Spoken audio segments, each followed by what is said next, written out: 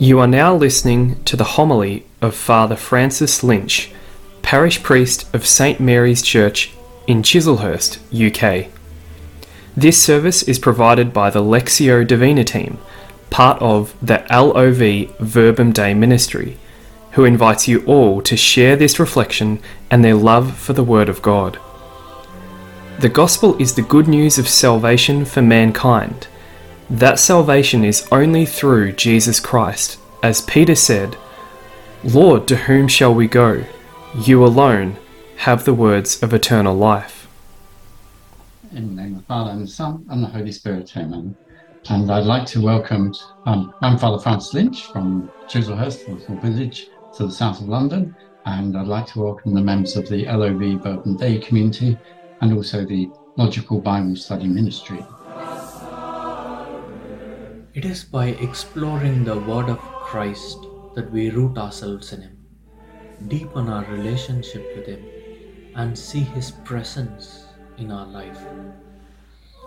The purpose of the Love Verbum Dei ministry is to invite all lay people to read the Word of God, to pray and support spiritually each past, present, future members, and to embrace the baptism call of missionary disciple, so that we may all be the active members that the Catholic Church needs today.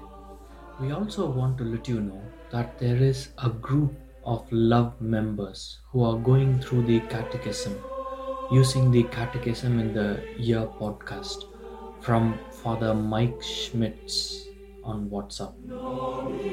You can join the group at any time and be part of a community that reads the Catechism in an interactive and fun way and support each other spiritually throughout the year. Click on the link in the description to join our community. Now, let us read the Gospel according to Matthew chapter 21, verses 28 to 32, in preparation for this Sunday's homily.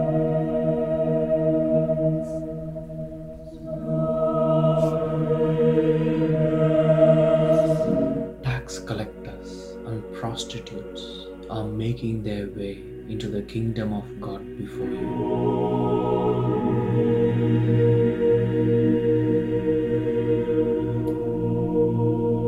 Jesus said to the chief priests and the elders of the people, "What is your opinion?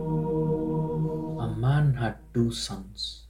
He went and said to the first, 'My boy, you go and work in the vineyard today.' He answered, 'I will not go,' but afterwards thought better of it and went.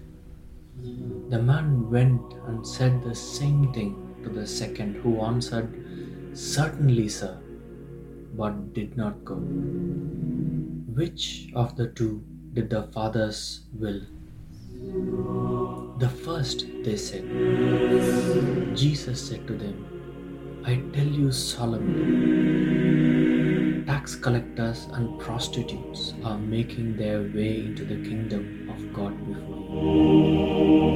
For John came to you, a pattern of true righteousness, but you did not believe, and yet the tax collectors and prostitutes did. Even after seeing that, you refuse to think better of it and believe it."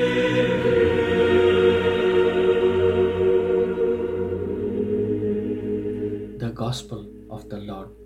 Praise to you, Lord Jesus Christ. Now we've got, in the next few weeks, we're going to have a series of parables of our Lord. So today's parable, we talk about Matthew 21, 28 to 32, and today's parable is about a man having 2 sons, and he sends them to work in his vineyard. Vineyards come up quite a lot. They seem to come up more than farms, more than looking after cattle, which is maybe surprising, maybe not. And generally speaking, with the parables of our Lord, it's worth bearing in mind that if you don't understand them, or if there are details that you don't understand, or if you can't really work out what the whole point is, this is not surprising. Bear in mind that our Lord Himself spoke in parables so that the people would hear but not understand. The parables needed to be explained. So our Lord would give a parable, and I think this was common in the ancient world, and He would explain to His disciples, or sometimes the disciples would explain things themselves. So it would come, generally speaking, from the Master to the disciples. The disciples just means those who are learning. And I'm not just talking about our Lord here, but this is generally how education of this sort worked in the ancient world. And then the disciples, there will be others who will be listening on just because they were so fascinated by what our Lord was saying. When it describes King Herod as he was disturbed by what St. John the Baptist said, but he wanted to listen to him, almost certainly it's the same sort of thing. You realize that there's a prophet in your midst, and you listen to the words, but you know that you're not going to fully understand them. So don't worry about not fully understanding them. If the parables were not interpreted for us, some of them are not, but the ones which are interpreted, on the whole, we tend to think, oh yeah, that's really obvious. But the ones which are not interpreted, we often sort of have no real idea what they're all about.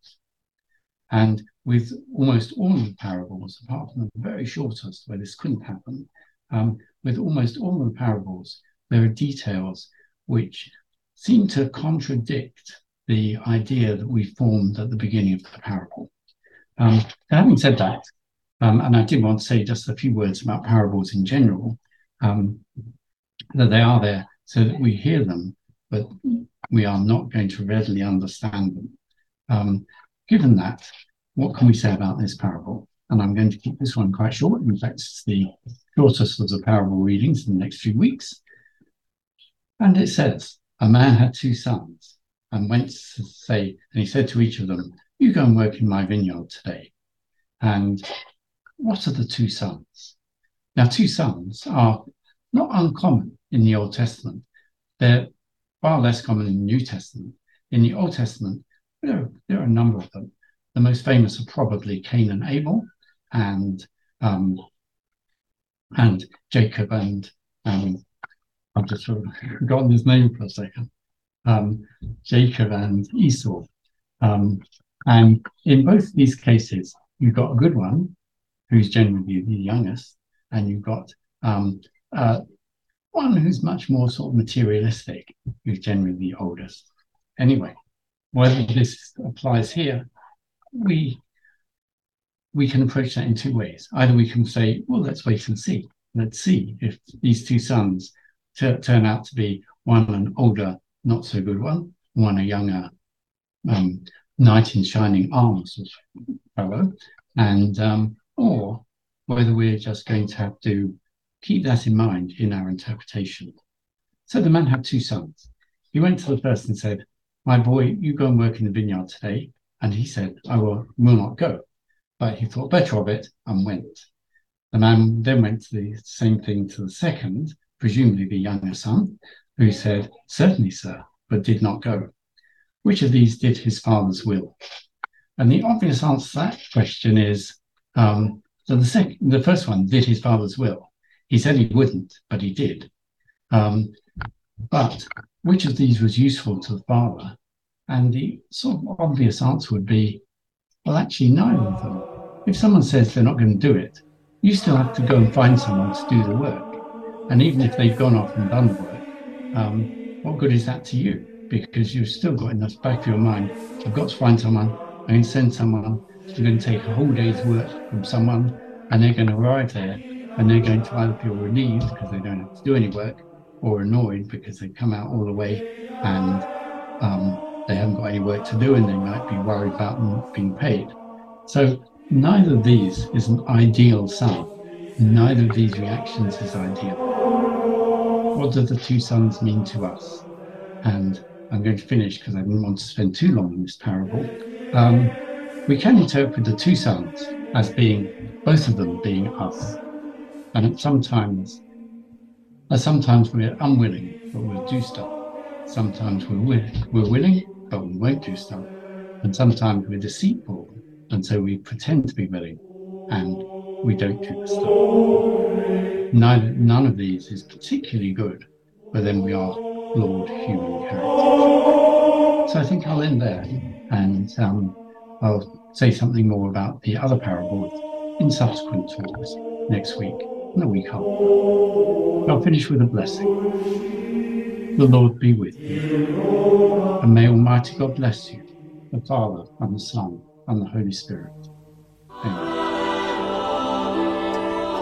The Lectio Divina team hopes that this homily has helped you to deeply welcome the Word of God and gave you the strength to put the Word into practice where you are. You can send us your prayer intentions by emailing them to us using the email address love, LOV _verbumdei, VERBUMDEI @outlook.com. All these prayer intentions will be prayed for in our daily Angelus group call on WhatsApp, and also during our different weekly prayer group gatherings, both in person and online. Check our website in the description for days and times. If this reflection has enlightened you or touched you in any way, please do share it with your relatives, friends, community, and on your social media. Have a blessed week.